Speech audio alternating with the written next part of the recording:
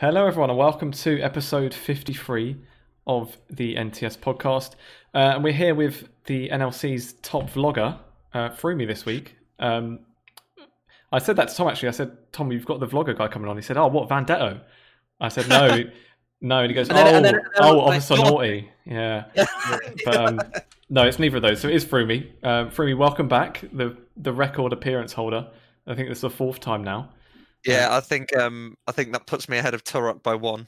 So you'll have to get it back on at the end. I'm sure you will. Just wait till next week. Yeah. yeah. And then we'll tie it back up. Yeah. Thanks for having me back. Anyway. No worries. And I did actually have a check, so I wasn't sure exactly when it was last time you were on. It was back in September, so we kind of work away from there. So that was basically just after the split had finished. I think we had you on to talk about EU Masters. I think it was as that was going on. Yeah. So we can basically just start from after that, which was obviously then the full open, which is probably a nice one to talk about because you guys won it. But everyone would have you believe that Riddle won it, but yeah. Exactly. Yeah, we have the trophy at the end of the day. It's a collaborative effort. Definitely. Yeah.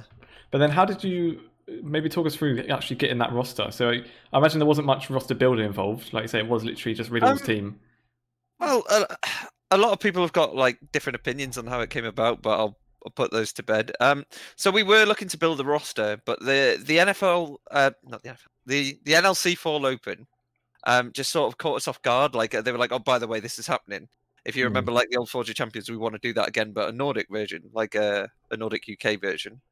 And we were like, "Okay, fair enough." And then I said to Jeff, like, "How much budget do you want to put into this?" And he goes, "Well, if we put any budget in, it's going to come out of what we're putting in for spring." And I was like, okay. So originally we were just going to take part for the sake of taking part. We did a few trials and then we were struggling to get players on board. And I think it was Jeff who said, oh, Rice just put out a tweet saying he's LFT, maybe just have a conversation with him. And I said, you know what, Jeff, fair enough, I will.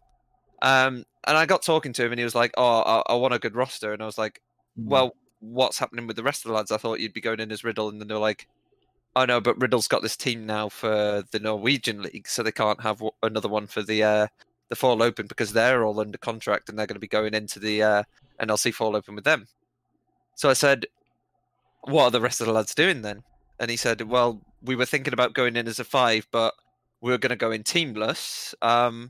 But it turns out you need an org behind you. So we were quite conflicted at the start because we still had like Jadrin under contract, we had Flipper under contract, I think we had Denvoxney under contract.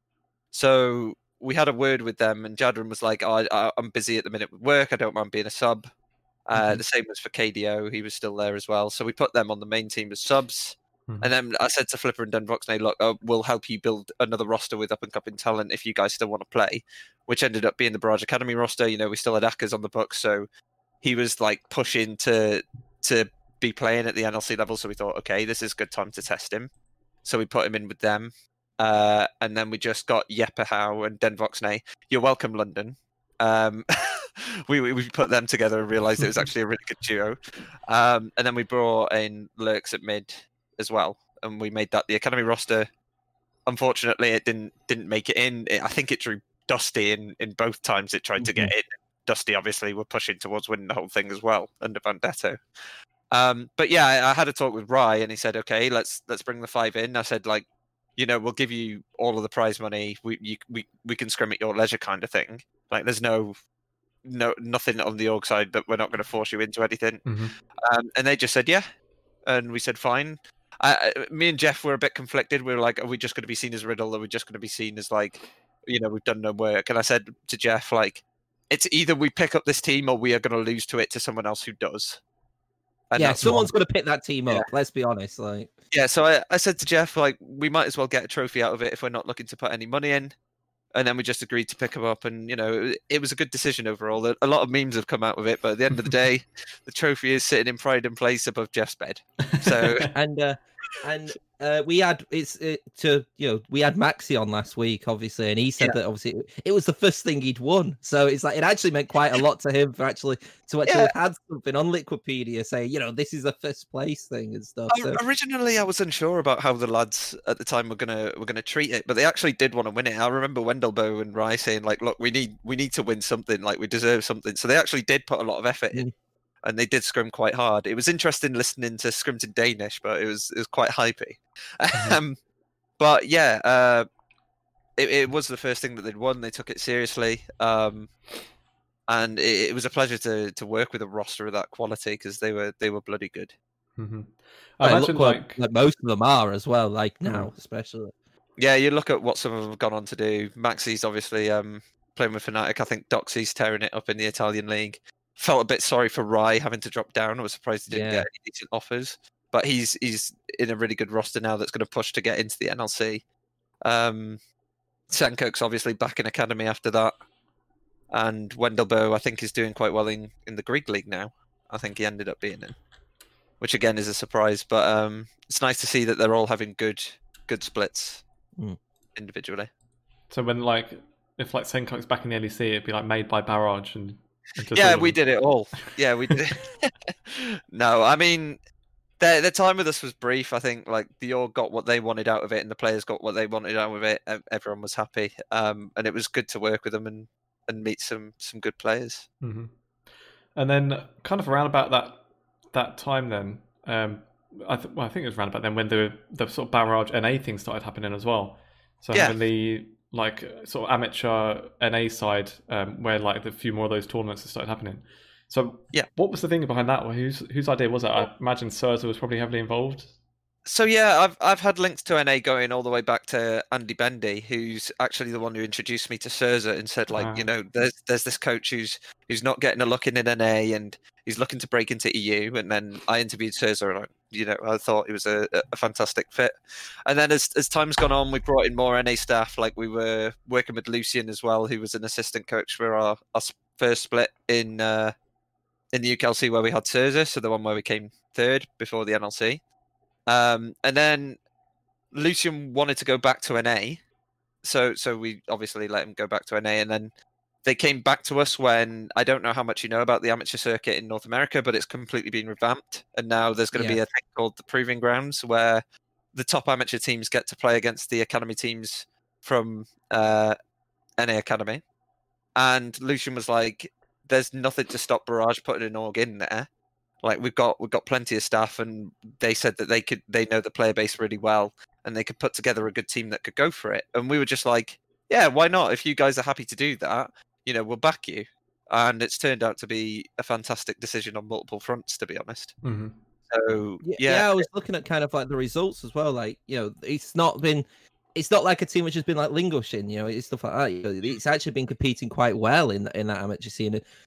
Is it funny that kind of an organization with EU roots seems to be doing well in what is an amateur system, or do you think that's just because people are used to it? That because EU teams and amateur teams, people are so used to it in kind of EU and stuff. So maybe it is because there's a different approach going to NA. I don't know, but it is very well. I think the way that we've been working in the ERLs, and Barrage has been in the ERLs for a long time now, it kind of gives us that experience to know how to do it at the amateur level.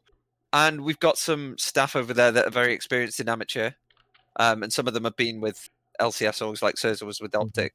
And before that with the United in Challenger Series. So we've got an excellent staff to back them. Plus the knowledge that we have of how the ERLs work and team building can be done. But I think it's just rubbing salt in the wounds a little bit. There's EU greater than NA, and then there's an EU team going over there and going, yeah, watch this. We're just going to tear it up on no money. We'll show you how it's done. But yeah, the lads have been doing fantastic. The team that Lucian and Surza and Return, the analyst, managed to put together is actually incredibly strong. A lot of players that have just been overlooked or dropped out of NA Academy for whatever reason, whether that be a stigma or just teams didn't fancy them. So we've got a team of the rejects, and now they're actually performing really, really well. I think they dropped out of the first tier 1, but I know that they were absolutely knackered going into that series against C9 Amateur. The amount of games they play over there in comparison to us, we've got a 10-game regular season. I think Lucian whipped out the statistics book, and we've played 47 competitive games over there now. So they've got a little bit of downtime, but the next T1 tournament's coming up, and if they win that, is it top 4, isn't it? I think it goes into scouting. It's top ground. 4, but I think it's the I think the 9th and 10th place academy teams actually drop into this tournament as well. In the previous one, it was 7th and 8th, because I remember TSM Academy were in there as well. So I think it's the top 6 from NA Academy actually get to qualify instantly, and then 7th and 8th get like 3 chances to get back in. 9th and 10th get 2 chances to get back in. And I think it's like at minimum 6 amateur teams go through, but it could be up to 10. But it's I think the academy teams already re-qualified for the tournament, so we can expect at least 8 amateur teams competing to try and get in. So do you think that kind of like you've been gaining more of a fan following then, but in like doing this kind of America experiment? Has it been weird kind of seeing people respond, or has it been like negative? Sometimes it might be. No, it's gone down really, really well. I think I was actually quite cautious in that respect, because I was like, are we going to be like hated because we're the EU all coming in? But actually, it's been kind of revitalizing. Like a lot of the the NA version, the 96 podcast and stuff like that, I've been getting in contact to get like Jeff on or Lucian on to just talk about it, and it's been received quite well. And now it's sort of like Barrage 24-hour, because whenever we're playing in NA, I wake up to return to having control of the social media, and it's just S post after S post of Barrage memes. So yeah, it is kind of like Barrage 24-hour, and if anything, it's bumped us up in terms of our fan base. Like, we've definitely increased our following off of it, and it's nice to have representation in multiple regions, I think, now. What is it like then with the with the contract situation? Because obviously it's not like just a couple of splits where like at the moment most players would be on for a split contract, or is it? Or is it sort of mainly for spring and then just whatever tournaments are involved?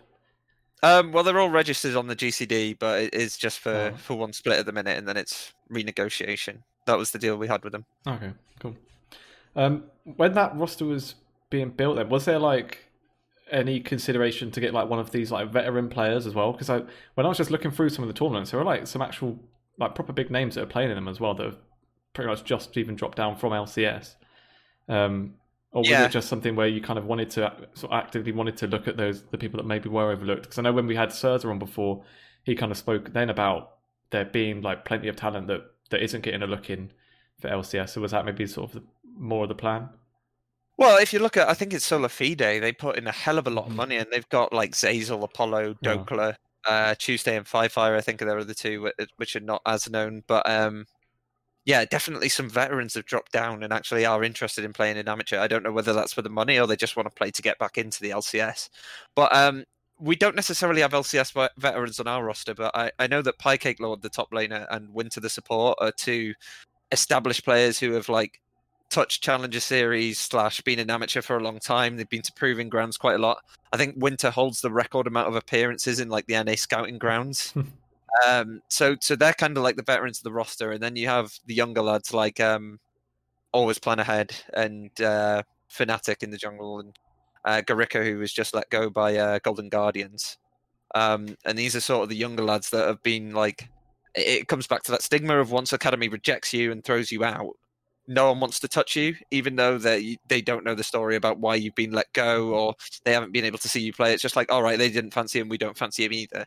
So that's why we have sort of picked up this band of misfits, either veterans that no one wants to touch because of their age, or young players that have been let go early from Academy, and we built a really solid roster out of it. And Lucian's a fantastic coach. Like he fits in with the rest of them, and he is an incredible motivator for the young players. And that's what's getting the best out of them at the minute. I think it's really good as well to kind of see like at least a system being developed in NA. Like for example, I kind of look at a player like Sencux. Like if kind of we had like the NA system, which it previously was in EU, I don't think Sencux would ever be anywhere near an LCS quality. And now he's on an academy roster. He's developed. He took that ride up. He went through the the amateur semi-pro scene, well, more like the semi-pro scene, and kind of worked his way up that way. So I'm glad to see that in NA. I've been quite vocal with how like once a player hits 21, they start to treat them like they're 35, 40, and they're finished and they don't have anything to contribute. Like Sencux is what? He's only like 20, 24-ish. If you're telling me that someone at 24 still can't learn and improve and learn new skills and has lost all of their reflexes, then like, what are you on? I mean, they've still got plenty of time to learn and get back into the game, and plus they've got that experience behind them as well. Like, if anything, that just makes them a more rounded player who's still able to improve. And I mean, in EU, we're good at gambling on bringing back older players who can still contribute towards teams. And we have seen players make their way back up. Like, I know you guys talk about Dan almost like every week on the podcast, but Dan has only just broken into the LEC. Like, it's his debut season apart from, he didn't even make an LEC appearance with Fnatic. That was in MSI, wasn't it? Rift Rivals. Yeah, it was Rift Rivals against, and he's just breaking in, and he's been LEC ready since he was on Fnatic Academy, really. And that's something that we do differently in EU to NA, is we don't have the age stigma as much. I saw it creep in a little bit more this split, but I still don't think we're anywhere near the way that NA just looks at anyone who's over the age of 20 and says, no, we do not want them for our academy. I think as well, for people who kind of even don't know, like Odoamne, even from like an LEC perspective, you look at Odoamne is probably the best he's played ever, and he's like 26, 27. That's because of development. Definitely since HGK, yeah. But I always thought he was one of the better players on that Schalke roster, to be honest. But Odoamne has always been like one of those players that you can look at and go, yeah, he's solid. He's one of the best top laners in the league. And he is up there as one of the best top laners that Europe's ever had. So to just chuck players away because you fancy taking on a 19-year-old rookie, like that 19-year-old rookie might be the next best thing since sliced bread, but you know, sometimes you need that experience. And to think that players under the age of 30 still can't improve their skills is a joke. Like, they've got plenty of time. I think it's like maybe where you said about it, that kind of creeping into Europe this year, maybe. I think it's kind of like people getting a bit swept up with like EU Masters and stuff, with like the Mad Lions roster and things, and Rogue promoting all their players. I think it's kind of, they see like some people have success with it, and then kind of go from one end a bit more to the other end now of just everyone trying to pick, well, not everyone, but a lot of teams trying to pick up more rookies just because they think that it's going to work for them as well. And I don't know, maybe just something that eventually will sort of even itself out a bit. But it's funny you say, especially with LCS, like someone like Solo, like I feel like it's ends up a free agent like every year, and then it's like last couple of years where someone's eventually not been doing too well, picked him up. He's then like the oldest player in the league, and then he's actually good. And I think it was like FlyQuest last year, where like kind of carried him into playoffs a bit. So it is really weird there, because especially as well, what you say, like when a player in LCS kind of gets a chance, and even if it is at academy level, and then they don't look all that amazing, then they're just cut off forever. Like it's just weird. Like there's no concept that someone could maybe not be good enough now and then improve later on as well. It's a bit of a strange one. But that's why I'm delighted that they brought in something like the Amateur Project, which is probably the closest they're going to get to the ERLs without completely dissolving academy and maybe making some group system or something. But the amateur system kind of allows these players who have been wrongfully chucked out of the LCS or LCS academy system to go, right, let's build a team and let's show them what we've got. And that's what you're seeing with the likes of like Solafide or NoOrg that used to be a new, which is another roster with like Ander on it and Viper on it, who are these players that have been chucked out as well. Like, these are good players who could still play like in academy at worst, or pushing the LCS level. I know that a lot of academy teams want to develop players, but I haven't seen good development from NA academy, really. Like, I haven't seen many players make the step up, and now they're talking about removal of the import rule to try and improve them again. Like, and the worst thing is I can see that happening. I can see it happening, because you've got to remember, like, the LCS offices the Riot offices in California are like basically opposite the studios for a reason. Like, the LCS is their pride and joy, and if the LCS is struggling, they're going to want to make it the most entertaining league possible. So that I could honestly see them removing the import rule, and then at that point, what's the point? What's the point in having regional leagues if there's a place which has no import rules attached? Yeah. What's the point in the ERLs where we have to have a certain amount of players from our region? It just makes no sense. So hopefully that doesn't go through, and NA just buckles down and realise they have to do something at more of a grassroots level, rather than just say, we're going to have a league full of EU. We're going to have the LEC2, basically. It would seem like a weird timing for it as well. Literally just after they do like the whole amateur revamp, and it looks like they're actually putting a bit of effort into it, and then the owners just kind of like twist their arm and just get it changed. But then I wonder, maybe if the import rule comes in, maybe the amateur would get like more of a cult following of the people that still want to see NA players. Maybe that'll help Barrage. Maybe in that sense, yeah, but it does feel like from the LCS org's perspective that it's sort of like one step forward with the whole progression of amateur, and then 2 steps backwards. We've spent too much money. We want to get these players out, and we want to just import. You know, they didn't need to spend that money, but it was just sort of it was just sort of a competition between the orgs to drive up prices, and we can spend more than you, and this player's worth this much, and now. Even EU players who are going to NA, the only reason they really want to go to NA is like they can pay me loads of money and I can have the LA life. You know, and they've kind of done that to themselves. There was no reason that the LCS had to get into that big of a bidding war or spending that much wages. Like, wasn't it something ridiculous? Like Dignitas spent almost like 2/3 of their budget on Huni one season. Like, why did you need to do that? But yeah, I think it's the orgs that have sort of dug themselves into this hole, and now they're looking to put pressure on Riot to get them out of it. Yeah. Really. It's funny as well because I don't think it is a player problem. I don't think actually. I think it is more of a financial issue that they're having to pay these extortionate prices for players. Because you look at the LCS now, and obviously it's a small pool, but one of the second best teams tied second is a full NA organization, so it kind of proves that you can do it. Like Dignitas have got a full American team. In that roster, so there is ways of doing it. There is ways of kind of developing talent as well, which could hopefully cause more of that. But with the import rule, I think it's more of a financial thing. It is more of a because we're wanting to bring imports in, we're now having to spend 6 million, 7 million to bring them in because it's the only way to bring them in. Yeah, and I'm delighted to see Dignitas going well. I think everyone looked at that roster at the start of the season and just wrote them off of playoffs instantly. And now I know they're tied for second with it's Team Liquid and TSM they're tied with, and I think so. 100 Thieves and Evil Geniuses are sort of like snatching at their heels as well. But like they're in for a very good shot of making the playoffs. You know, it's a full American roster, and it just goes to show that there is talent within your region if you look hard enough. Like, don't be lazy. Use the academy projects as you should, where you're picking up players that are either falling back out that can come back in, and mixing that up with a variety of young talents, and you can push these players into the LCS and make your region good. You don't need to cut corners. We don't cut corners in EU. Korea, like, could you imagine taking the import rule off Korea? How that would affect them? It wouldn't. It wouldn't affect Korea and China, would it? I think it would affect Korea because I feel like China would take quite a few. Is the unfortunate thing. Yeah, I feel like that's the thing. I don't think Korea wants this import rule going because we don't want to. They probably don't want another Korean exodus happening, which is what probably would happen with LPL. That is true. But it just goes to show, you know, like if they were going to take the rules off, like just make an LCS like that just holds like every player across the world can join the LCS and that's it. It's only one league because.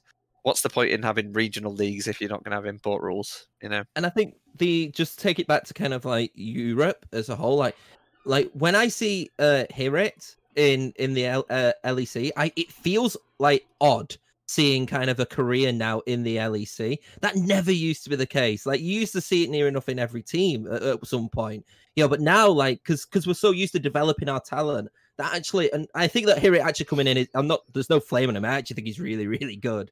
But it's like, I think it's interesting to kind of see like it is very much now cultural built talent, but it took time. It wasn't something that happened within a season. It took ages to kind of get that ball rolling.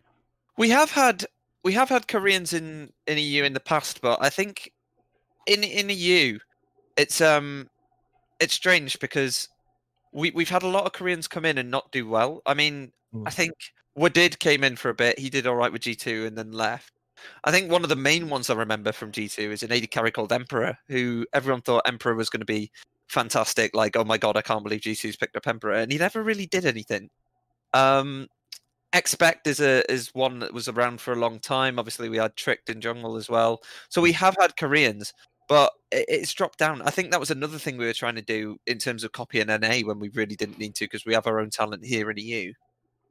Was that everyone got overhyped about the Korean imports, thinking that, oh, you can just bring in 2 Koreans and all of a sudden your team goes from being like a bottom end to a top end, which has never really been the case in Europe. And I think that's because as the LEC has sort of broken off into its own thing and the development's improved, especially with the ERLs becoming as prominent as they are, and we're just constantly like, we've become like this hydra where NA can chop off one of our heads by taking a player, and then like 2 more sprout in its place, and it's like we're always going to be better than you because our system is just stronger than yours is at the minute at developing our talent.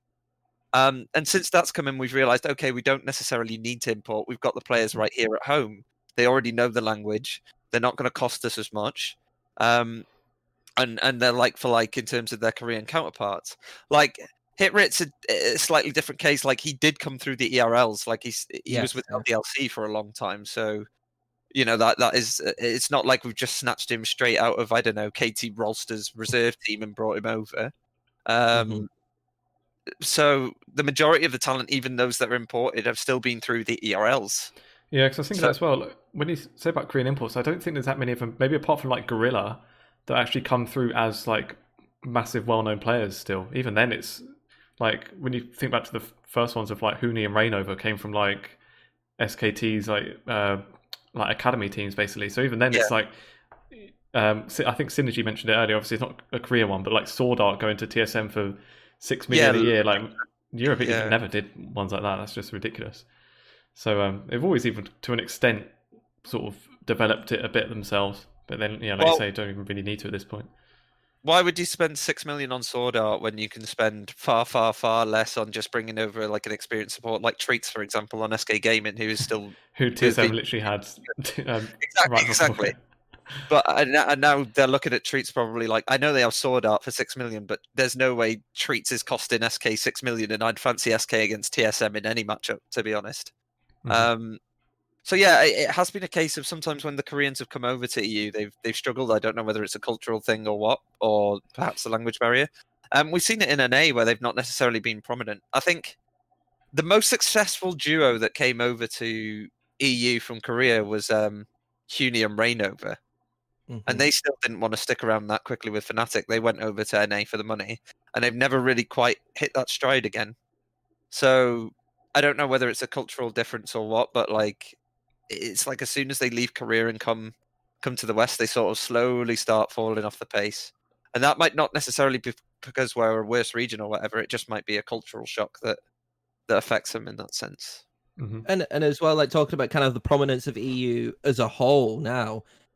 Just this last week in broadcast, it's brought up every week now. EU Masters, kind of like, here's an update of what's happening in the leagues. Like, the broadcasts themselves are bringing it up. They're pushing this, even more, because they know that, the more eyes they can get on it, the more development it also creates. It's brilliant. You don't see that. I mean, hopefully we might see that in the LCS broadcast in the future, but maybe. I think the LEC's caught on as well. Well, maybe not necessarily caught on. This is probably the plan they had all along, was that the players that do well at EU Masters could very well be in the LEC next season. It creates that narrative. Chacolad, he was on AGO Rogue, and now look at him, he's tearing it up on XL. And it creates that narrative. Like Larson came from, runner-up in EU Masters to all of a sudden being on Rogue Academy and then put into Rogue, and now look how well he's doing. Even like Selfmade, Selfmade started EU Masters, and now look at him, one of the best junglers there. We could go through all day and pick out how many players are in the EU Masters and then be brought up into the LEC. And I think it makes it even more of a reason to watch EU Masters, and that's why they're pushing it. Like, come and see who's going to be the next talent. And then by the time they move into the LEC, the viewership already knows who these players are, and they kind of root for them more. Like, I want to see Chocolad do well. I want to see Kazi do well. I know who these are from their time on Big Clan or whatever when they won it. Like, he looked really, really good. I'm excited to see this player. And I think they've been pushing that more and more. And, I love it when they talk about the ERLs on broadcast, because it's like, it highlights just how many good players there are in the league below ready to make the step up to the LEC. 10 teams in comparison to the 60 or 70-ish that are in the ERLs. Like, there's so many players playing in the next level below that could be on the LEC in the next split. Like, and I think as well, some people are forgetting the fact that, like, we're getting to a point, and obviously with every region, it's a little bit different, but there are some regions who are completely sustainable kind of being in an ERL to at least the point where they're like, they're making money off like sponsorships and things like that, where it's at least a little bit more of a commercial success than what it was a few years ago. I kind of look at like Vodafone Giants as probably like, for me, the standout. They've always done good at kind of marketing themselves. I guess it does help with the fact that Giants Gaming was like an LEC team prior to franchising and stuff like that. But like the whole region is developing as well and becoming more professional. I'd agree. However, the ERLs becomes more and more expensive to run each year, and that's because players that are sort of dropping down still want bigger paychecks because that's what they're used to, and players that are moving up are getting bid on more. So all of a sudden you get this inflation where players are asking for more wages each year. And I know, especially from Barrage's standpoint, it's become more expensive to run as time goes on. Obviously, the sponsorship does increase, and we have incentives from the league to try and help like keep us afloat in that sense and keep the quality of the league the same as it is. But other super teams come in all the time, which all of a sudden have loads of money, and then that drives inflation up. I think the one I remember the most is going back a few years now when I joined Diabolus. Like the amount of money they were putting in front of me was like, oh, we can offer like £500 a player, which at the time was mental. Like being able to offer players £500 when I'm used to offering them like a trip to LAN when I was on Enclave, and that was it. And even then, they'd maybe have to meet us halfway on some of the pricing. That was madness. And now it's like £500 for a player. Oh, that's nothing. That's quite cheap. And that just goes to highlight the shift from like back end 2017, early 2018 to 2021. And now that's like £500 for a player in an ERL is actually relatively cheap these days. So each year we get inflation because of players dropping down from the LEC who still want to play. They still want big wage packets. Players are getting used to being put on more and more money. And obviously, as time goes on, they want more money for playing as well. So each year we do see that inflation. So it's hard to make the judgment of when are we actually like at a deficit. Like I can tell you now, Barrage doesn't really profit off being in the NLC, apart from the fact that we get screen time and we're in a big league.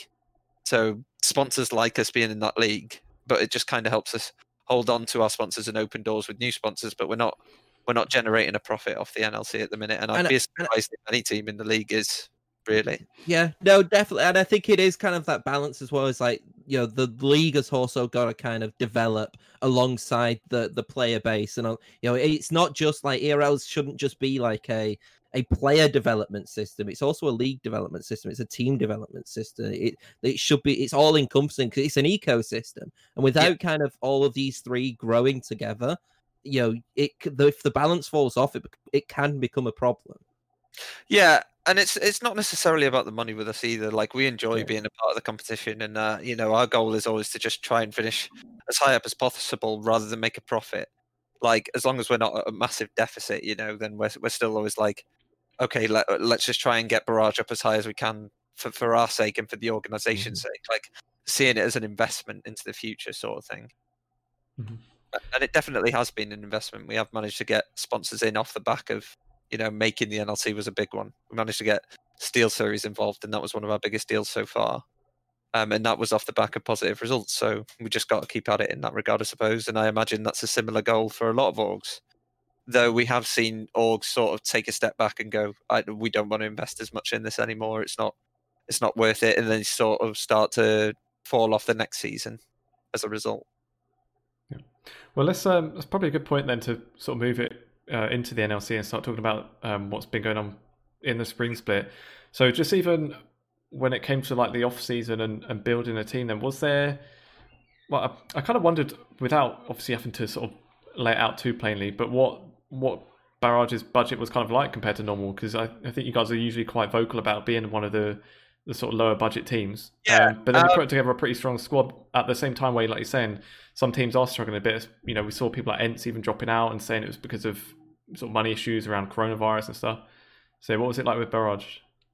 Yeah, so actually I had a chat with Jeff at the start of the year, and I was like, we cannot keep going on the budget we're going, otherwise we are eventually going to go through the trapdoor. Like, we can't do miracle after miracle.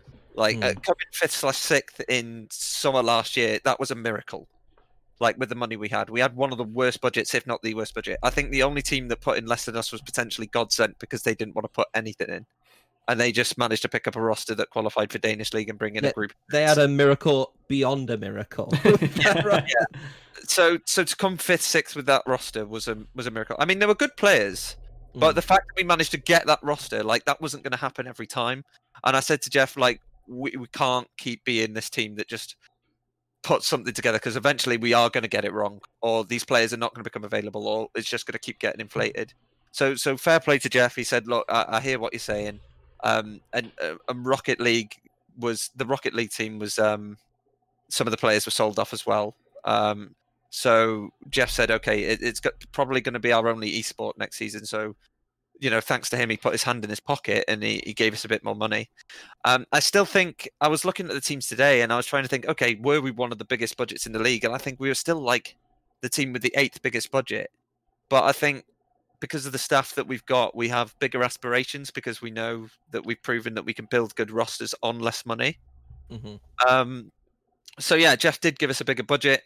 I think things were still looking quite good for us on the roster building side. But the minute that Ent said that they weren't going, like, I was on the phone to Kevo the same day saying, I'll sign today, son. I'll bring you back now. And so we ended up bringing in Kevo and Zephyr as a duo bot. It made sense for us. Like, they were preparing to play under Ents that season. We were looking for a steady bot lane. I think, the NLC is quite good in terms of its AD carries. Like, I think it's probably the most saturated role of promising talent. Like, you've got Kevo, you've got Achu, you've got Bean, you've got Chrisberg. The list goes on. Dragdar, another one that's sort of come up. I still think M-Test, who's on Godsent, is a bit of a hidden gem. Like, he's a steady journeyman AD carry as well. And you've seen like players like Snurmy making their way up as well and proving they can do it. Charlie Orr is a good AD carry, but support is so much harder to get. Like, Prosper, obviously a good support, but he ended up on Singularity. Not saying that we went for him, we didn't necessarily go for Prosper, but we were looking. I'm just using him as an example. But Zephyr ticked all of our boxes, and if he was going to still be on Ents, then I think we would have struggled to bring in a support of his quality, because it's one of the hardest roles. I think top and support are probably the hardest roles to fill in a roster. We got quite lucky that Dusty decided not to go with some of the players they were going to go with, although that did mess us about with one player. But we did manage to get Mummus and Random as a result, because Mummus and Random were originally going to be on Dusty, and then they decided to pivot their plans. So we ended up with a few players left on the market. We managed to put a good roster together, and I think it's one of the best rosters I've ever worked with. It's a shame we didn't quite hit the goal we wanted to hit for whatever reason, but I'm sure we'll talk about that more in depth in a bit. But I want to kind of know, really, like, off the bat, like, with Kevo and Zephyr, like how much time was it, like, as soon as the announcement was made that you kind of knew that you could do that? Because that was so, like, late. That was so late in the kind of like the day, of kind of these two becoming available. It shocked a lot of people when Ents was just like, oh yeah, we're just not going to do it anymore, and all these contracts have gone. Like, how was it? Was it quite late? So we were told probably a day or two before the announcement, I think. And obviously, Ents couldn't just say to the players, like, you can't look at new jobs. So Kevo had come to me and he'd said, look, I don't know if you know, you'll probably get an email later today, but Ents is folding in League, and we're basically going to be free agents. And I think the first thing I said to him was, you me Discord call now. And I talked to him, and it was awkward, because Kevo obviously was distraught, and I'm just sitting there like, I'm so sorry, mate. I'm so sorry that this has happened to you.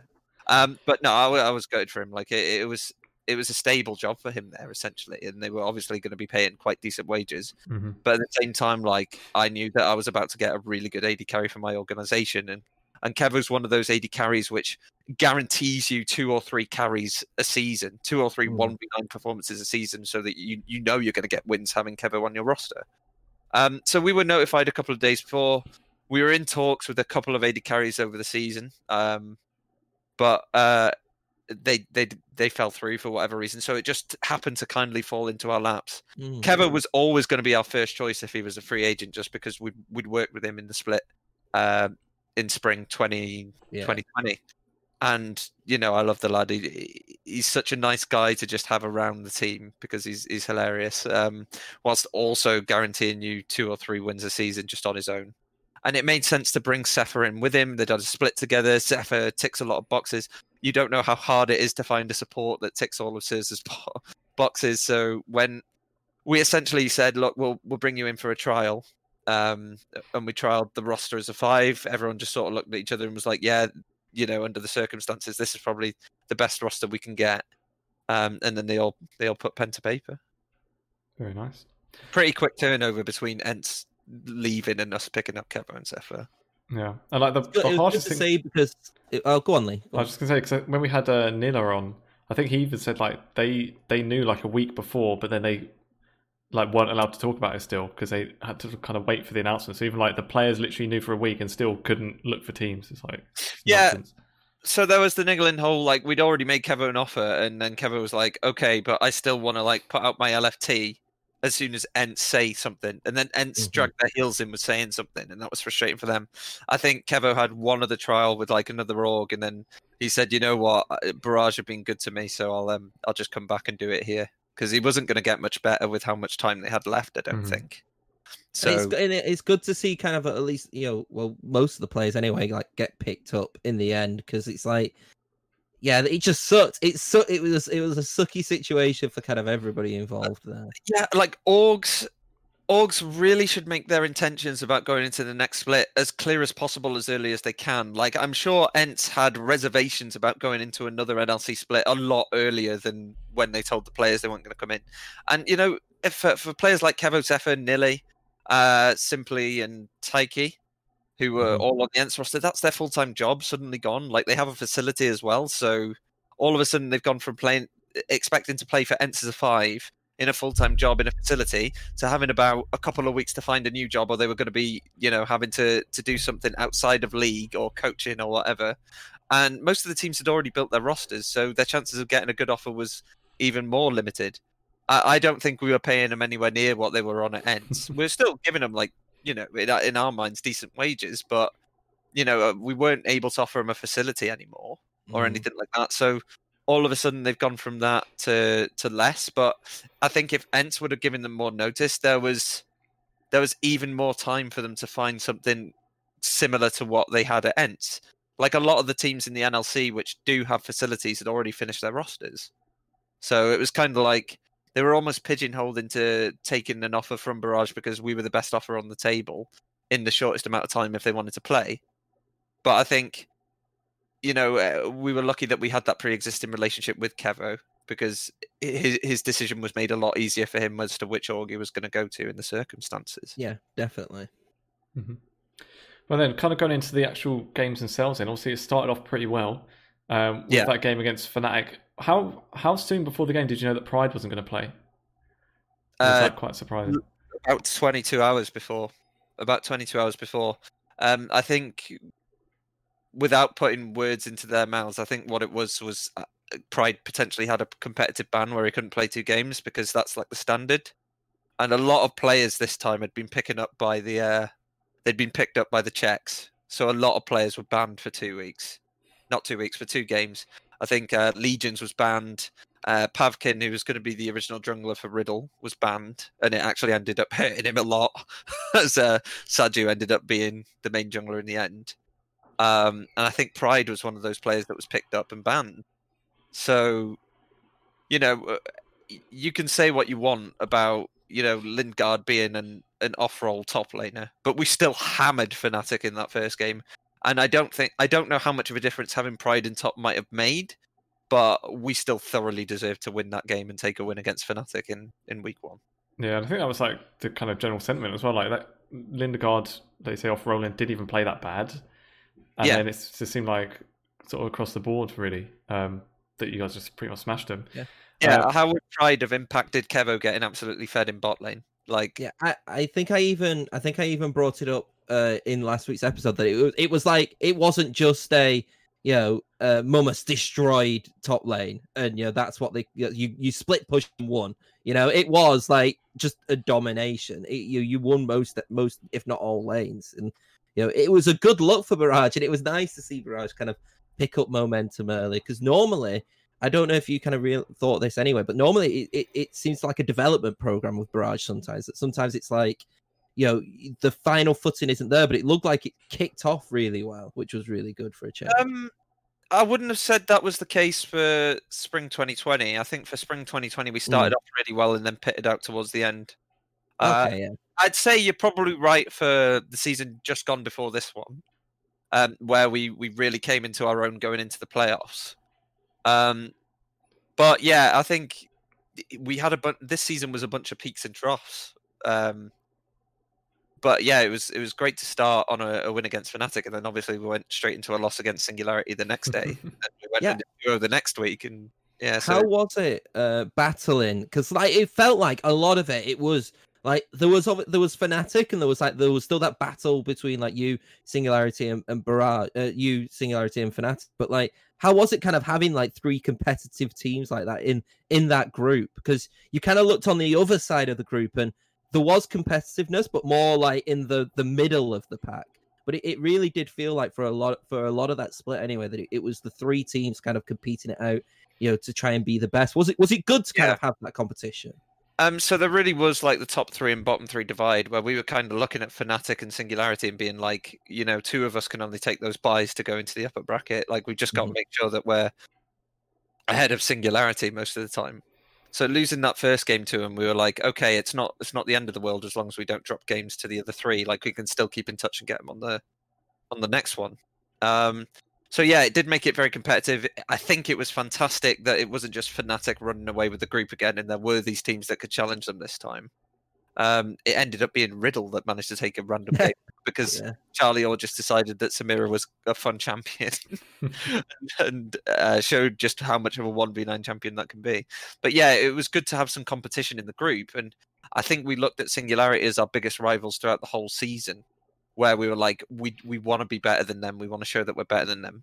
And in the end, I think being better than Singularity was what essentially was our own undoing going into playoffs, because I think the more I think about it now, there's actually an argument that if you go in as the third seed and you manage to battle your way through as the winners of the first round of the lower bracket, you're almost at an advantage against the team that has dropped down from the upper bracket just based purely on momentum.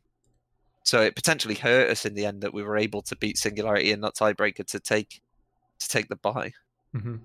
Yeah, because that's what we've obviously seen, isn't it? So Nordavind and Singularity, I think, both got through the lower bracket as well. But before we go on to the playoffs too much, I wanted to ask you what the kind of mood was like after that game. I think it was against Kova, the one where you ended up with a back door that was just the most. I think it was the one where you made the video afterwards, just saying basically thank God for that. It was just a proper messy game, and then I think it was a point you were fighting for Dragon, and then for some reason they just all TP'd onto the Drake, and then just let Mumus and Random TP into their base and win basically. Yeah, Kova. I think Kova is quite a unique team for us, or the team that we had in the split, because if you look at their roster, they've got 3 Finns and a Czech player on there. Mm-hmm. So there's not just the battle between the two teams. There's the mental battle between the players as well. Kevo's good friends with Snurmy, and they all know each other.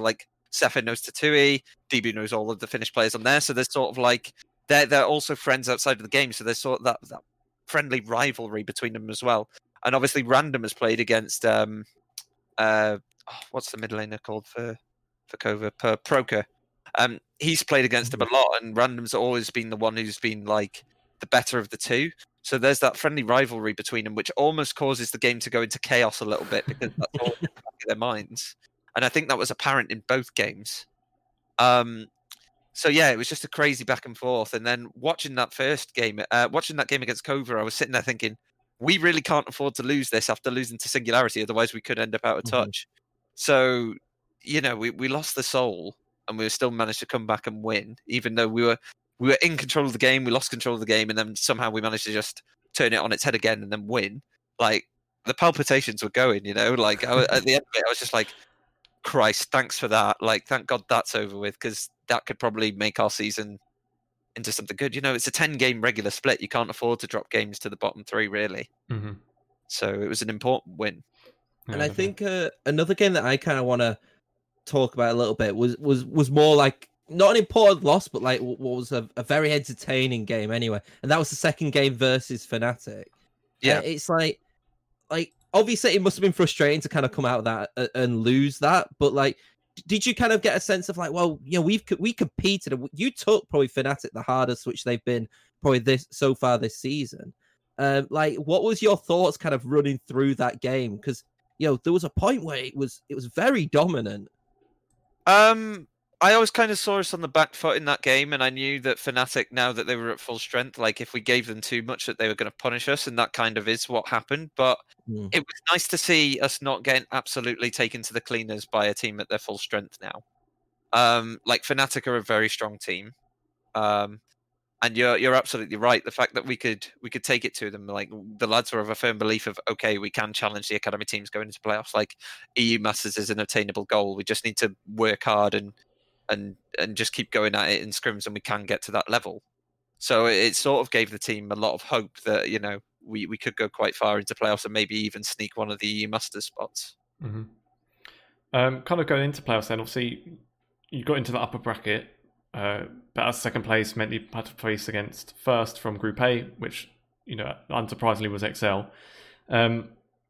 What do you sort of see that happened there then? Because like with Fnatic, like we said, you went 1-1 and put up good showings against them, but then XL, I don't know, was it maybe just sort of a, you know, they turned up a bit better on the day or something? Because it was, I think, to be honest, looked more one-sided than the games you'd had against Fnatic. We were shocked by how well XL played, because the whole week in the build-up, we'd been watching their games, and Surza had been pointing out, look what they're doing wrong. Marcoon isn't as good as you guys think he is. Like, he's making a lot of mistakes and just getting away with it because he's playing against bad teams in Group A. And then everyone was of that agreement, like, yeah, we can go in, we can beat XL. And we were confident going in. And then on the day, I don't know whether the lads were a bit nervous or XL were up for it, we just fell to pieces. And XL really knocked the stuffing out of us. Like, I could tell going in there after game one, like the lads' heads were down because they were in complete disbelief that a team that we'd been touted as not as good as they think they are had just absolutely blown us out. And that was the biggest loss. Like, we hadn't even lost that hard in scrims before. And we were just thrown back. And then all we said to him is like, look, you got to get yourself back into the game and go again. We go again and we get completely blown out again. And then there's no easier way to say it than that just knocked the confidence out of the team. Mm-hmm. I think it was almost a detriment going into the upper bracket for us, because I think if we would have started off against Granite, if we had lost that game to Singularity, it could have been a blessing in disguise. And I think in ways it has been for Singularity, where we could have gone against Granite. No disrespect to Granite, but they're a team that we would have handily taken to the cleaners. Like, we would have 2-0'd them.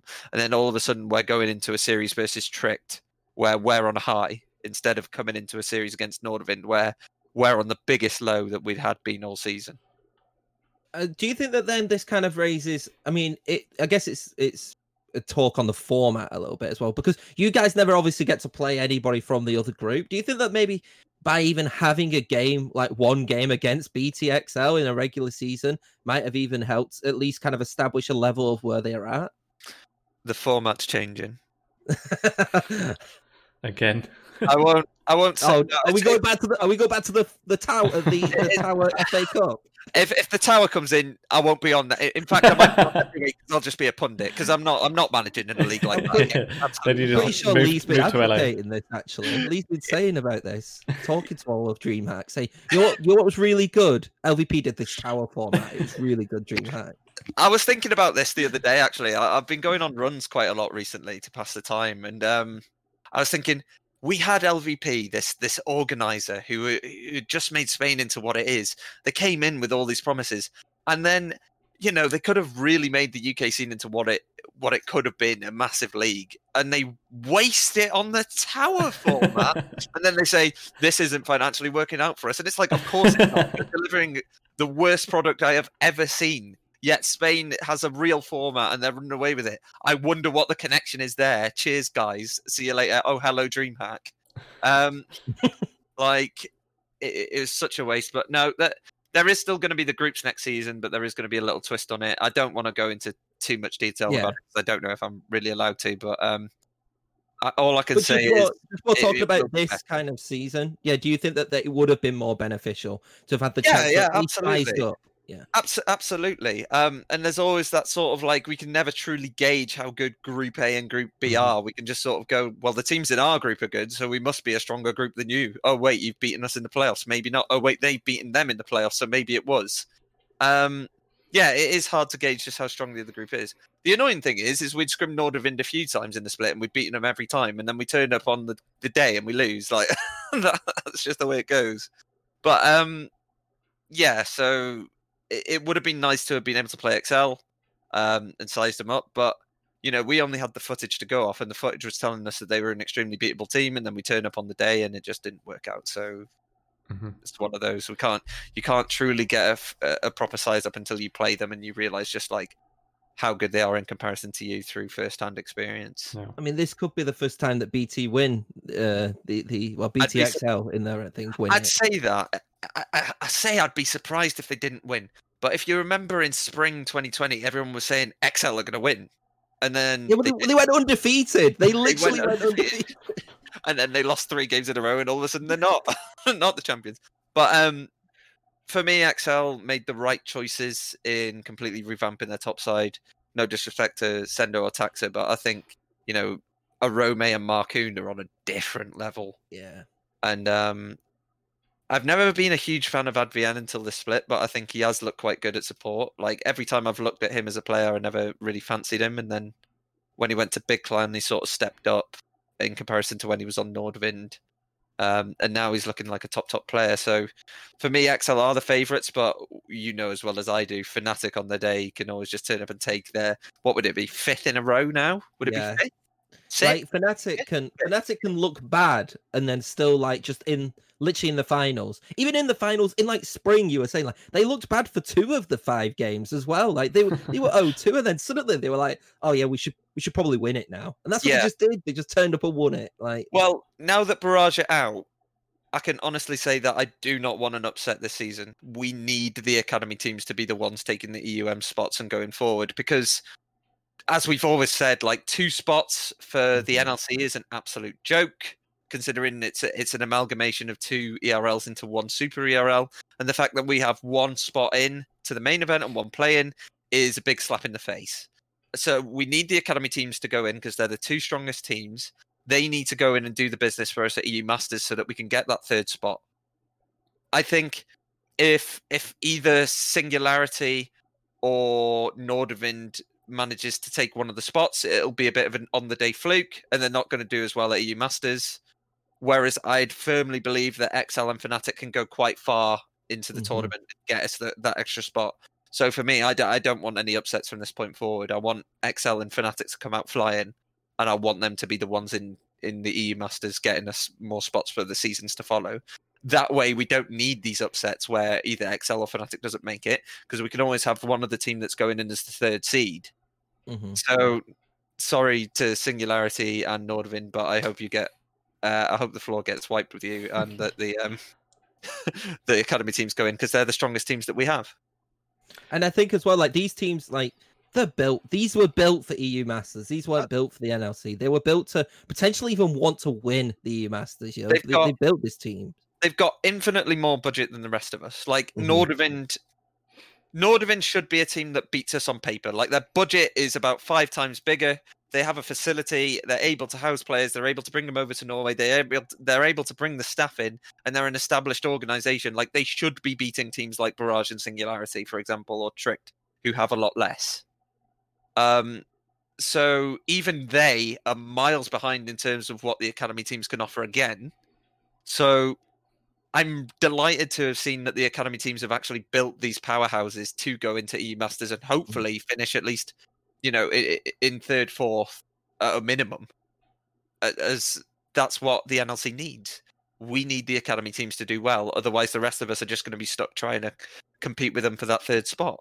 Like, EU Masters might not mean as much to an academy team as it does to, say, the likes of Barrage or Singularity. Like, if we get into EU Masters, we're ecstatic because we've essentially done a Leicester City and grabbed it from a big team that's on the level of Man City or Man United.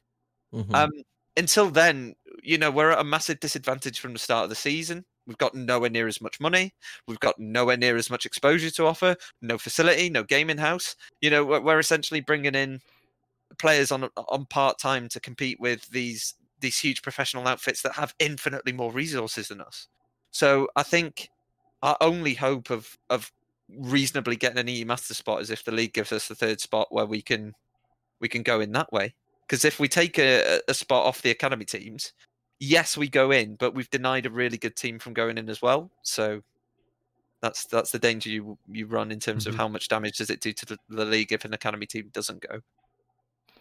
And then, at least thankfully this time around, I don't see Excel or Fnatic going to MSI, so I don't think we'll get any last-minute subs. Fingers crossed, at least.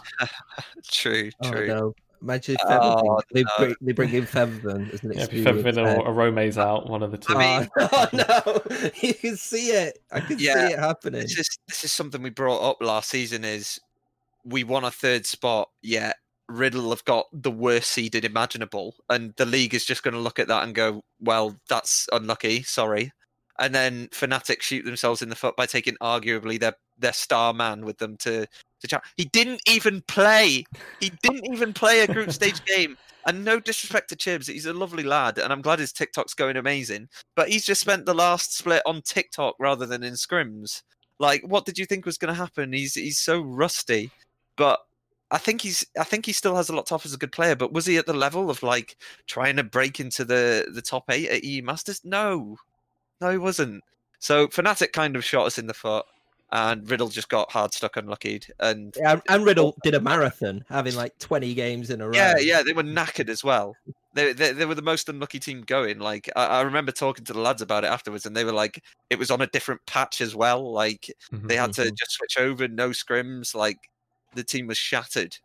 Yeah, that's what Max was saying last week.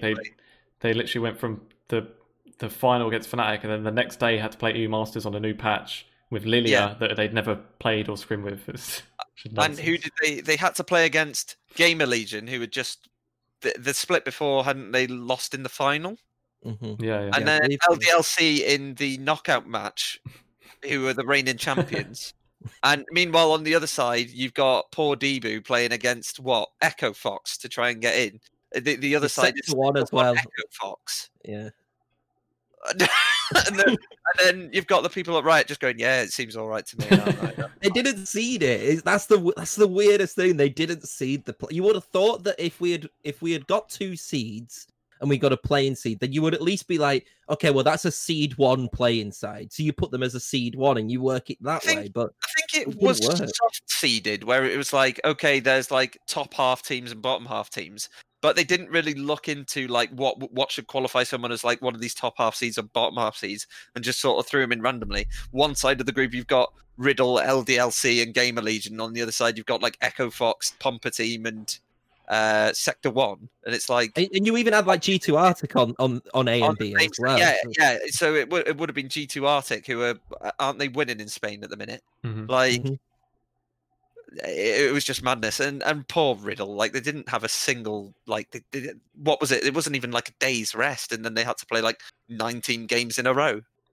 Of course, it was doomed. And then so your hopes are resting with Fnatic to pull something out. We're already 1 team down, so we need them to basically get to the final. And they're like, yeah, we're top of groups, top of the group as well. Fnatic were, and then we'll be all right. Let's just take our best player to China. Good luck with Chibs. Like. Again, not knocking Chibs, but the shift in the team dynamic must have been huge. Like, and the confidence of having a player that you could rely on, like Magi Felix, to all of a sudden having a player who's not played scrims in like 7 or 8 months. Like, it was always going to end in tears. And then the league just says, "Yeah, here's your 1 playing spot, and here's your 1 main spot. Good luck." Mm-hmm. I was dreading that we were going to get an announcement, and it'd be like, "Well, here's your 2 playing spots," and I was like. No, that's the dark timeline. Don't do that. The thing is, we were like, yeah, surely, we're a 12-team league now. We've just been, like, we had more spots in the UKLC. In the UKLC, we had 2 spots straight into main. So we were like, okay, we have 2 spots straight into main. Nordics has 1 in main, 1 in play-ins. So naturally, we should get at least an extra 1 in play-ins. And then they were like, yeah, 1 in main, 1 in play-ins. And it's like, how have we suddenly been put on the same level as Greece and Italy? When if you look at the records, we're miles ahead of them. Mm-hmm. And then it's like, yeah, that's just the way it is. It's the way it's gone. Like, Poland's a better region than you. And it's like, Poland is the most top-heavy league in EU. Like, there's the 3 or 4 good teams, and then the rest of them are terrible. And they're just like, well, that's just the way it's gone. Sorry. And then it's just the logic was completely mental. I think Turok put out a post with a huge amount of statistics showing just how well we'd done, and it's like, well, how can you justify giving one of our main spots to Greece and then giving our playing spot to Poland, and all of a sudden this being a lower ranked seed than the UKLC was on its own? Like, I don't particularly disagree with like Poland, because especially like looking at, I think even though they've even though they're top heavy, like, you know, success breeds success, I guess, you know, and at the end of the day, like they've absolutely smashed it, at least from their top team. So I can understand why, you know, but I do get, like, I've always been like, well, at least give us 2 groups. Yeah, but you know, we'll get to that. That was the most confusing thing for me as well, is how are we now ranked lower than UKLC was on its own? I don't know. Nonsense. I do want to briefly talk about just the playoffs in the sense of, like, how surprised were you to kind of see the likes of Kova and Granite both make it into the NLC playoffs? Because, like, you look at that, and that was ridiculous that these 2 teams weren't even meant to be in the NLC at one point, and they both made it into the playoffs. I wasn't surprised with Kova at all. At all. I think Riddle really ran it down with the amount of budget they had for the roster that they ended up with. We were dumbfounded by what they'd put together, considering this is an org with one of the biggest budgets outside of Academy. And that's what I'm saying. Like, it doesn't matter how much money you have if you don't have the staff to back it. Like, if you put someone in with no knowledge of League into a position with a lot of money, it doesn't matter. They don't know how good the player base is, which is one of the reasons that, say, like, Barrage and Singularity are doing so well, is because the staff that they've got in knows the player base. But with Kova, I looked at that roster and I thought, you know, there's potential for upsets here. I really like Outlandish. I like how talkative he is. I've looked at Snurmy and Tiara, and I think the spot lane is actually quite solid. Random always had good things to say about Proker.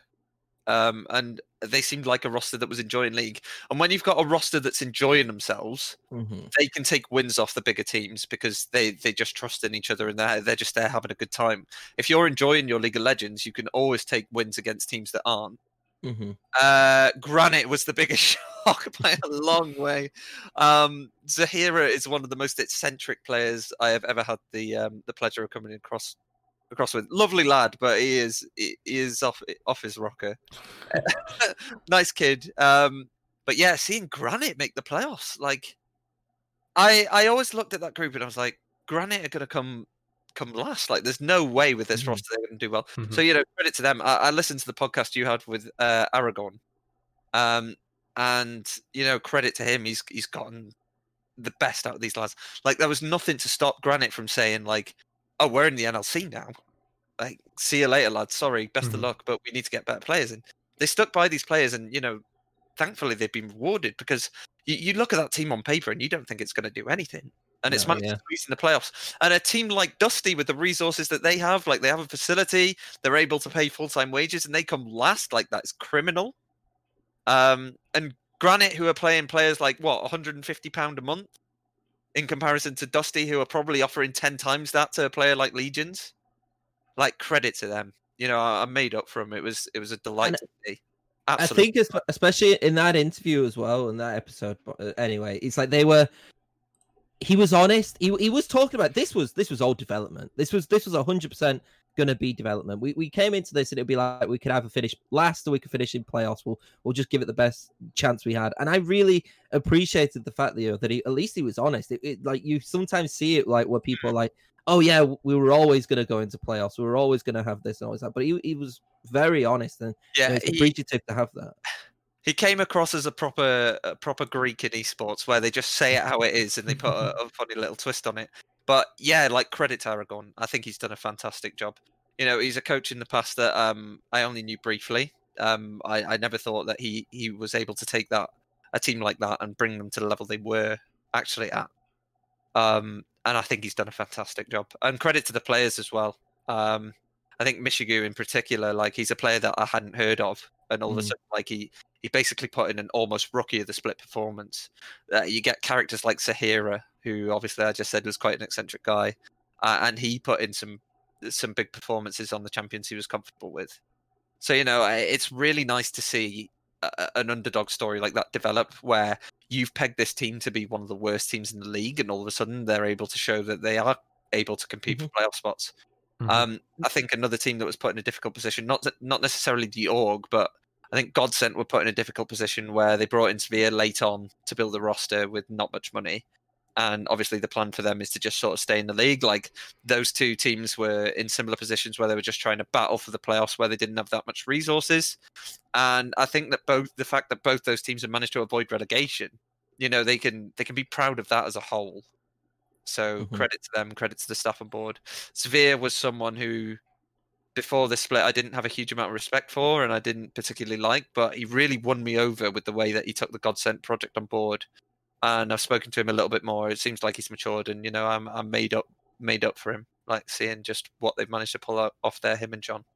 And then just I guess relegation's obviously going to be a little bit later on anyway. Yeah. But what do you think? How do you think it's going to go then? Like, because Eminem are going down. Do you think so? I think that Eminem have sleptwalked, and they have been sleepwalking for splits now into heading into relegation. How did you not learn anything from last season when you nearly went? Like, you're lucky that the team that you were playing against was a team of the quality of Granites at the time. But you look at the teams that are coming up now: Resolve, Absolved, Galaxy Racer, Bifrost, Nariki. They could lose to any of those. They haven't made any roster changes. I really like Officer Naughty, and I know he's put his trust in the coaching staff to build the roster. But I don't know whether that's because Cal at M&M or Javelin or whoever's in control of the finances hasn't backed them. I know they don't necessarily have the biggest wage budget, but even with a small wage budget, I think that there are staff in the league that could have put together a more coherent roster, or at least a couple of weeks in should have been able to pick up on the red flags of this roster isn't working, we need to make changes. And by the time they probably thought about it, like, A, who would come and play in a roster like that in the way that they're going and the trajectory they're on? And B, can they afford better players? Like, I think it's a project that hasn't had enough backing. The staff have just kind of let it sleepwalk into the state it is, and they are going to pay the price. They're going to be in the UKLC next season if they decide to take up that spot, because barring a miracle or a power outage in the final games, they are going down. There's some strong teams. There's some such solid and strong teams. Like, obviously, UKLC, we look at Resolve, but that Resolve side is brilliant. Like, it is a very strong side, and I think it has weaknesses, but I think that they have players like Soft. So Soft is a player I have tried to sign 3 times, and for some reason he just always ends up not going. So this time it was between Soft and Debu. We were in talks with both of them, and Soft turned around to us and said, "Okay, I'm going to go to Dusty." And we were like, "Okay, yeah, fair enough. They can offer a lot more than us." And then we signed Debu on the same day. It was very close between the two of them. We were in talks with both of them. And we were like, "Okay, if Soft's not coming, then our decision's easy. We're going to take Debu." And that was a good decision for us because the roster ended up doing really, really well. But Soft, I tried to sign last season and the season before.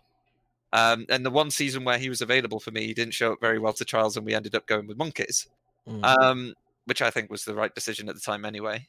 But Soft is a player that I've been very envious of. I get on with him really, really well.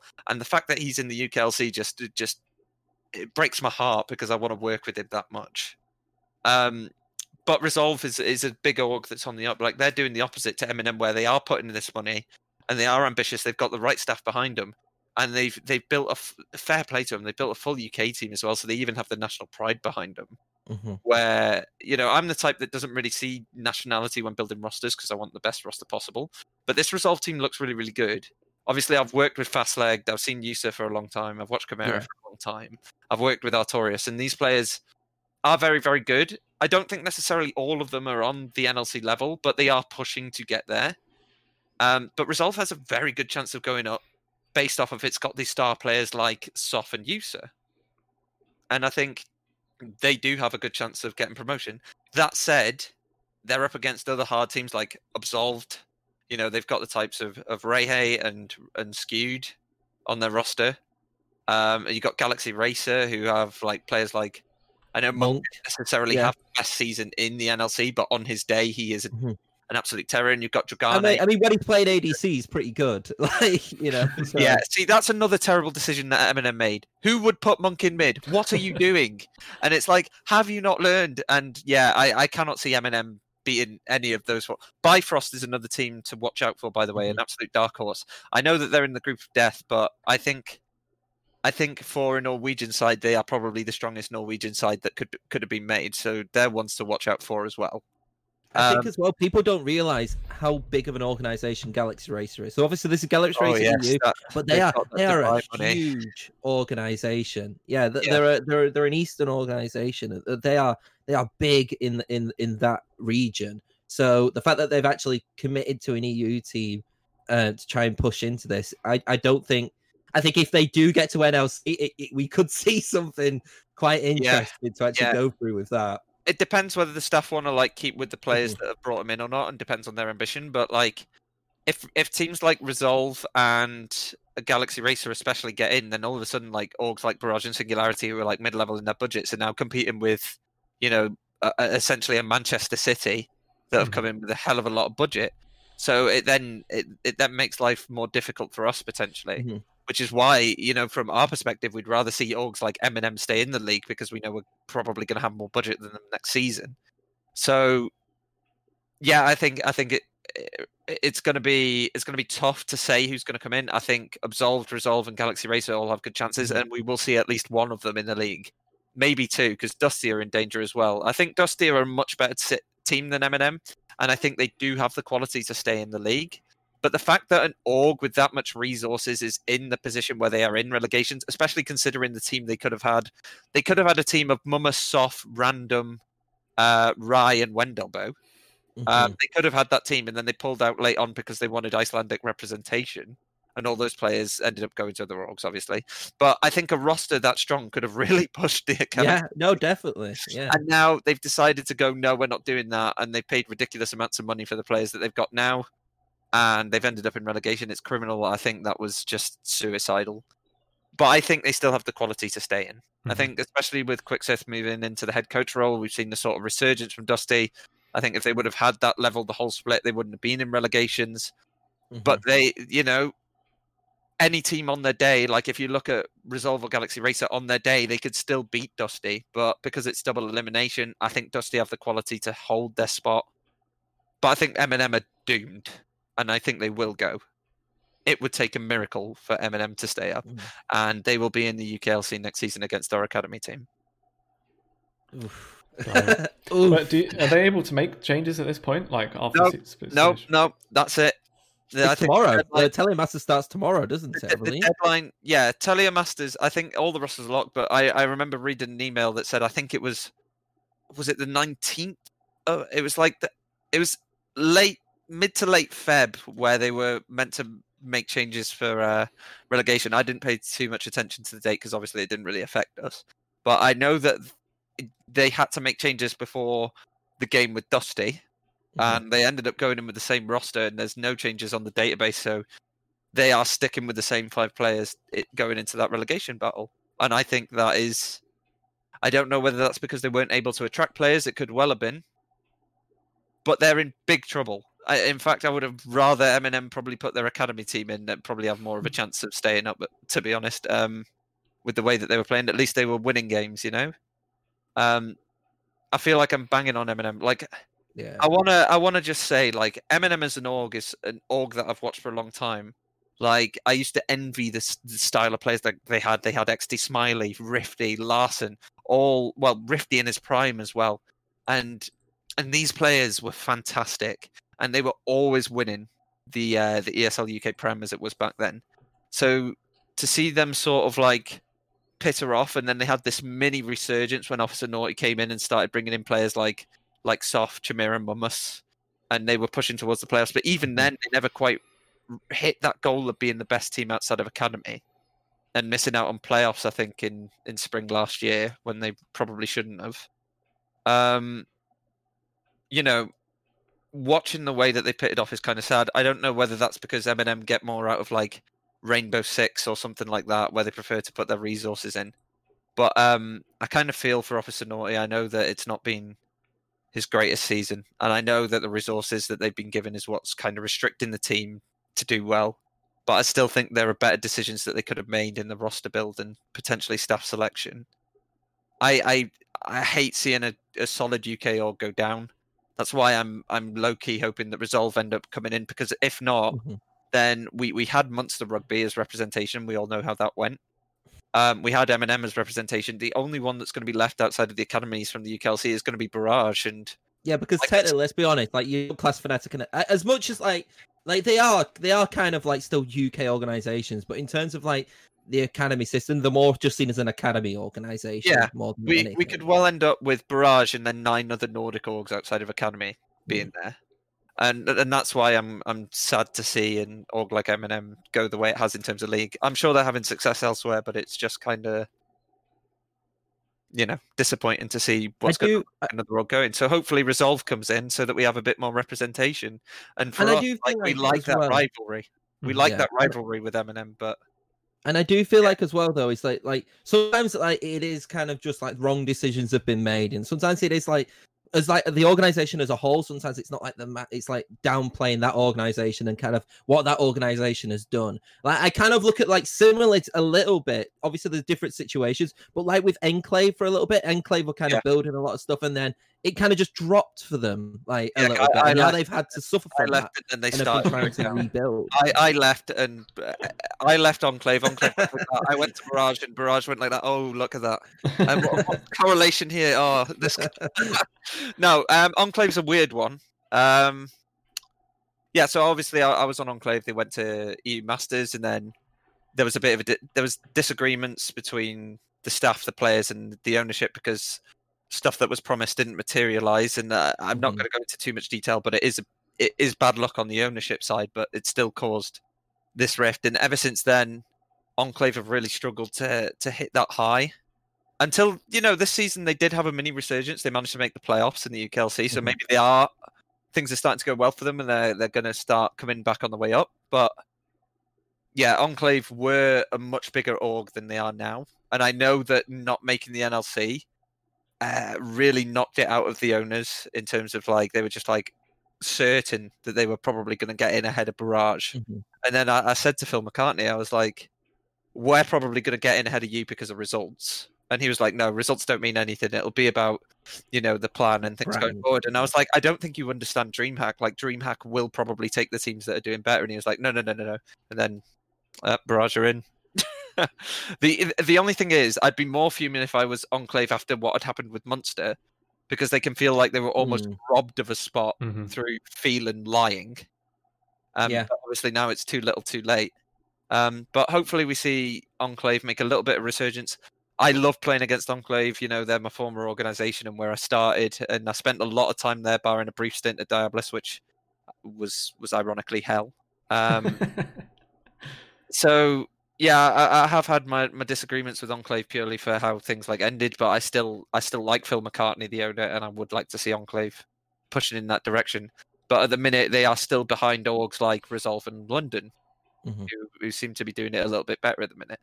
But especially if M&M drops into the UKLC, then they're a big player in the UKLC. It's going to become harder for them. Definitely. Yeah, and just a little bit more with Telemasters. I do have to say, well done with to Nordavind, and I believe it's like XS Success, who are literally, I think, they're the only two teams to have had consecutive Telemasters. All the other teams are brand new teams which have gone through. So that's fantastic, actually, isn't it? Yeah. It's fantastic that we can have a whole set of new teams almost in such a big tournament.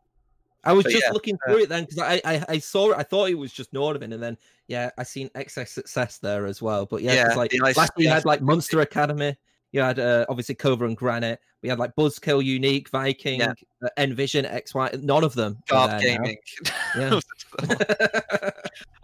And obviously I hope that Resolve in London do very, very well in Telia. I think it's going to be harder for London, but it depends like what form Denvoxnay and Jeppe Hau are in.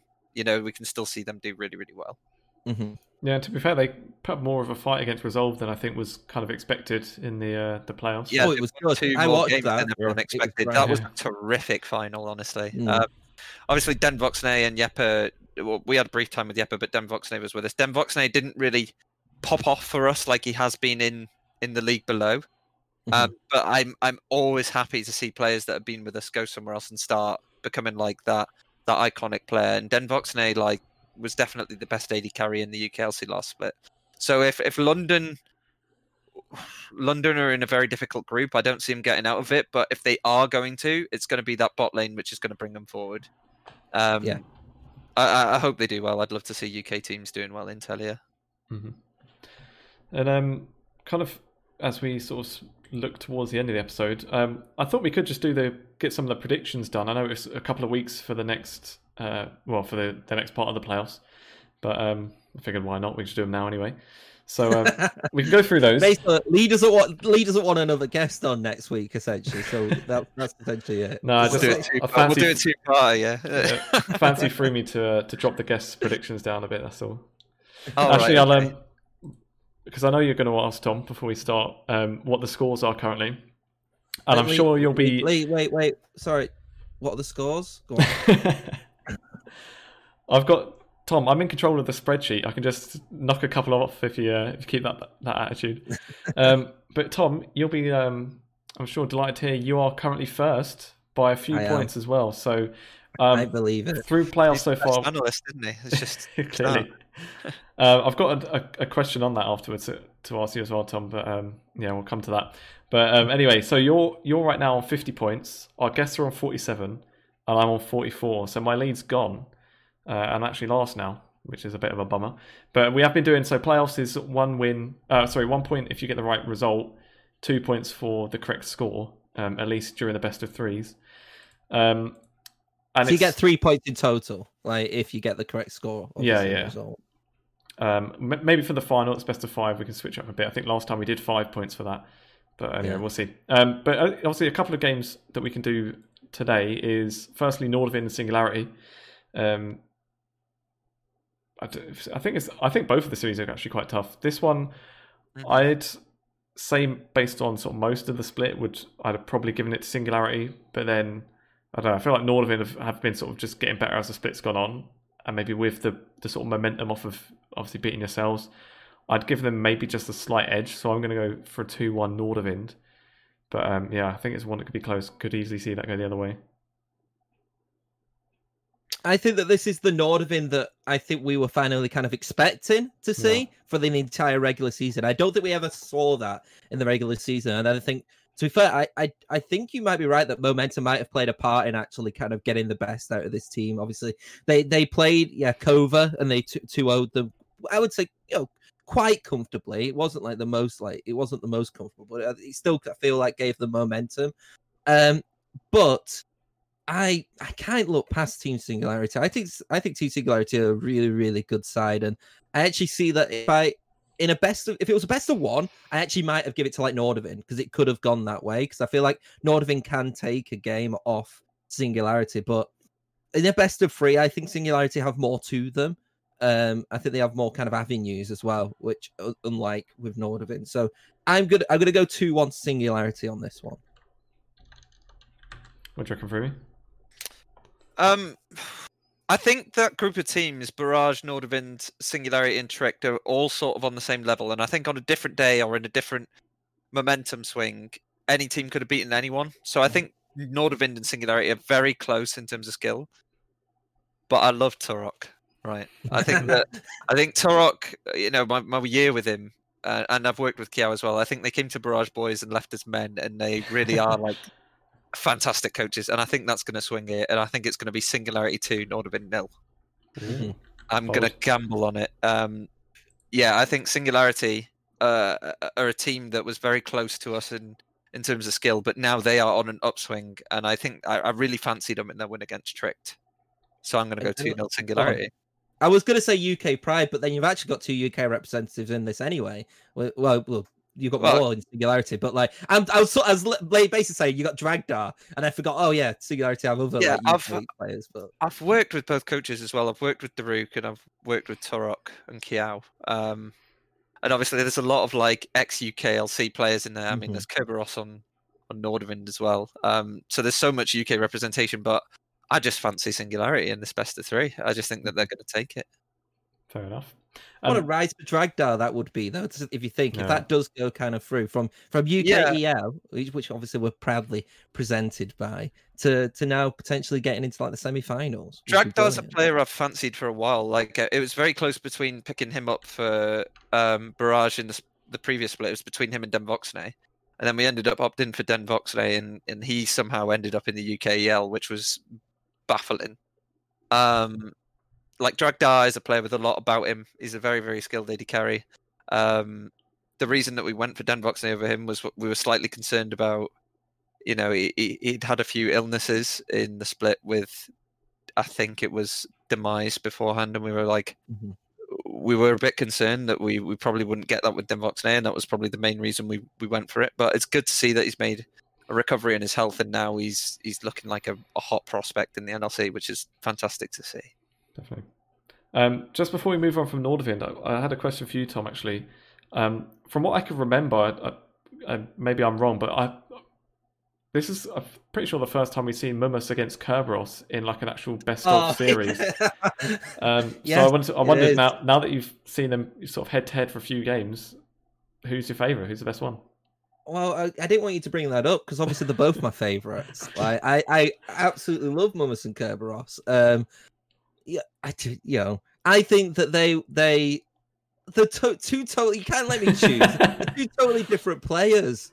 I feel like they play two totally different styles, and that's why they're brilliant. Yeah, they definitely do play two completely different styles. I think if I see Mumus on like Nasus or Yorick in this like series, I'll be like, right, something's swapped here. It's like it's not going to happen. But I think that if you go off consistency, if I'm being honest, I think Mumus is a lot more consistent. I just think that Kerberos has that X factor sometimes of being kind of like, he can just carry a game sometimes. I think teams with Kerberos in have to sort of play to Kerberos to get the best out of him, whereas a team like a Mumus team doesn't need to do that because Mumus is so dependable. Honestly, from working with Mumus, he's probably the best professional I've ever worked with. Like, he's a natural leader, and he's always punctual, and he's always striving to use the time as efficiently as possible. And it's been a pleasure working with him. And I think out of all the top laners I've worked with, he's probably the best overall that I've worked with. All of the top laners I've worked with have been relatively decent. I think Rifty, in terms of pure skill, was probably the best top laner I've worked with. But Mumus is the most dependable top I've had in terms of both his work rate and what he gives you back. I think he'd be the first to say that, his playoffs wasn't necessarily his best showing he's ever had. And I don't think that would be unfair to say that on his behalf. But I think if you were going to give me the option of Mumus or Kerberos, I love Kerb. Like, I think he's a fantastic bloke, but I would take Mumus 100 times out of 100. I think as well, you're completely right, but I feel like at least Nordavind are kind of getting around that a little bit more. Like, when I saw like the first game that they played, and they played in Shen Top, I was like, oh, come on, this is Kerberos' first game. Get back. You don't kind of want him on like something really supportive. On that Kale or that Nasus. Yeah, exactly. It was so disappointing. I just felt like I was so excited to see kind of this aggressive top, and then it wasn't there for a little bit. But I do feel like that has changed like slightly, like not all the time, because I don't think you can play that style all the time anyway, because then I feel like it's quite easy to work around sometimes. But like, I that's why I go for Singularity though, because I do think that overall they're a more well-rounded side. I think if you are going to opt into a Kerberos team, you've got to let Kerb do what he wants to do, because there's no point forcing Kerb into a position where he's not comfortable, or you're going to get nothing out of him. If you put him on one of his niche picks that he thinks is definitely going to work, he's confident enough to do it, and that's how you get the best out of Kerb. Like, he really is the wild card out of top laners in the NLC, and it's fantastic to watch games with Kerb in, just because you never know what you're going to get. Definitely. Hope to see him back next split for sure. And I think as well, Lee, I don't know if I think I'm correct on this. I think in the last week, I think I got like every game right and 3 of the results correct. I think it was. It was. Let me double check. I think I absolutely smashed it. I just wanted to say how good I did last week. You had Barrage to beat XL. Oh, apart from that one, yeah. But other than that, you got. Out of the other 5, you got 3 correct results as well. Correct scores, sorry. So not too bad. Close the gap. But I had faith in Barrage, and that was it. You know, Me like too, how mate. many times do I have faith in Barrage? And like, very rare. And then next thing you know, I actually say they're going to do it, and It's you like I do touched on that. before. I think if we were going in at the same mood of Nordvin, we probably would have won that Mhm. series 2-1 because, like I say, we'd had scrims against them, which had gone well throughout the whole season. So I think it really was a case of XL had knocked the confidence out of us, and that's why, in some ways, and I'm sorry we're going off topic from the predictions, but I've got stuff on my Sorry. chest, you know. I think in some ways taking that gamble of, well, obviously not intentionally going into the lower bracket, but I think you run the risk of, yes, you might finish 7th, 8th if you lose, but if you win, you are on such a high going into that next round of the losers bracket. Whereas if you're the team that's dropping down, you've just been hammered by an academy team, you're on a low. And that's why I think we've seen both us and Trick lose, because Singularity and Nordvind are coming in that game on a high, and we are coming in after just wiping off the blood from our noses after XL have smacked us in the face. And I think that can play a lot in the games in these series, especially if you lose a game, then your heads just go. Well, you have to be really mentally disciplined if you're going to come in from that upper bracket still feeling good about the series when you've got such a short turnover. For sure. Just going to the next game then. So XL against Fnatic for the first time, obviously this split. And we've kind of been saying, or kind of hinting that maybe XL have looked maybe a bit stronger. I think they're the side that on paper were kind of given the edge before the split started. But yeah, obviously without seeing them play against each other, it is obviously really hard to actually gauge who is ahead in that. I don't really know. I've gone XL, but I really wasn't sure. And yeah, I don't know. I'm just kind of excited to actually see them against each other and see who is actually maybe better. And it'd be kind of good. Obviously, we probably get a chance to see them twice in a row, which I don't think we've had before as well. What are you guys' thoughts? What was the score you gone for, Lee? I put 2-1. Okay, Yeah, I'm going to go 2-0 BTXL. I think they're absolutely going to smash Fnatic, because then it's even more disappointing when they lose in the final to Fnatic. So I feel but in all seriousness, it's very hard. I even looked for it player to player, and I feel like in where BT have kind of strengths, I also think that Fnatic also have strengths in other areas. So it's like I feel like BT obviously have better, in my opinion, top and jungle. I don't think it's like a massive gap.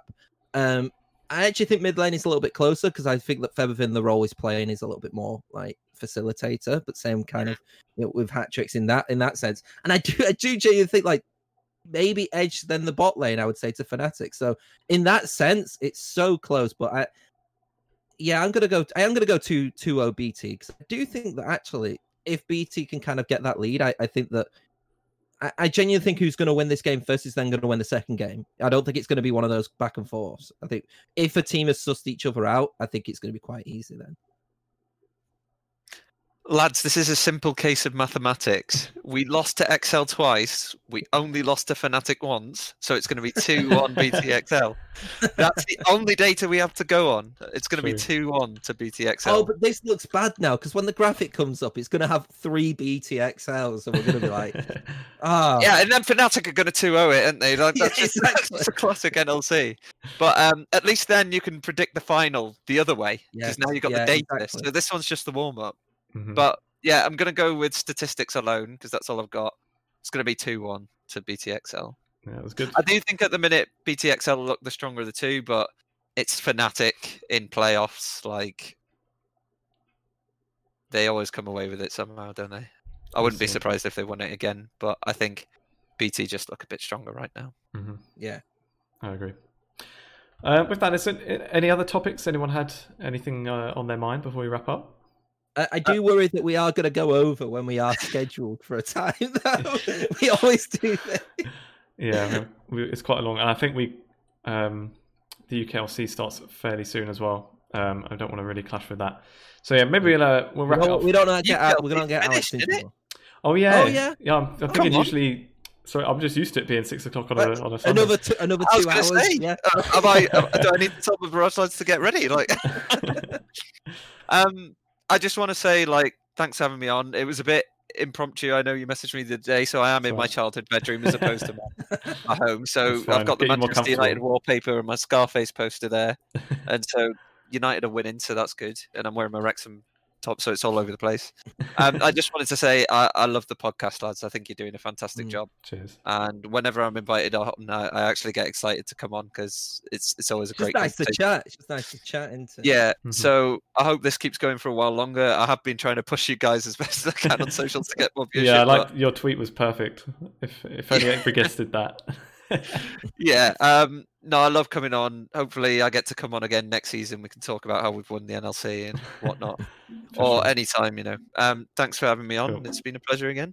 No worries. Thanks for coming on I think again. last thing is also I do want to say what we lack in like NLC talent going into the LEC.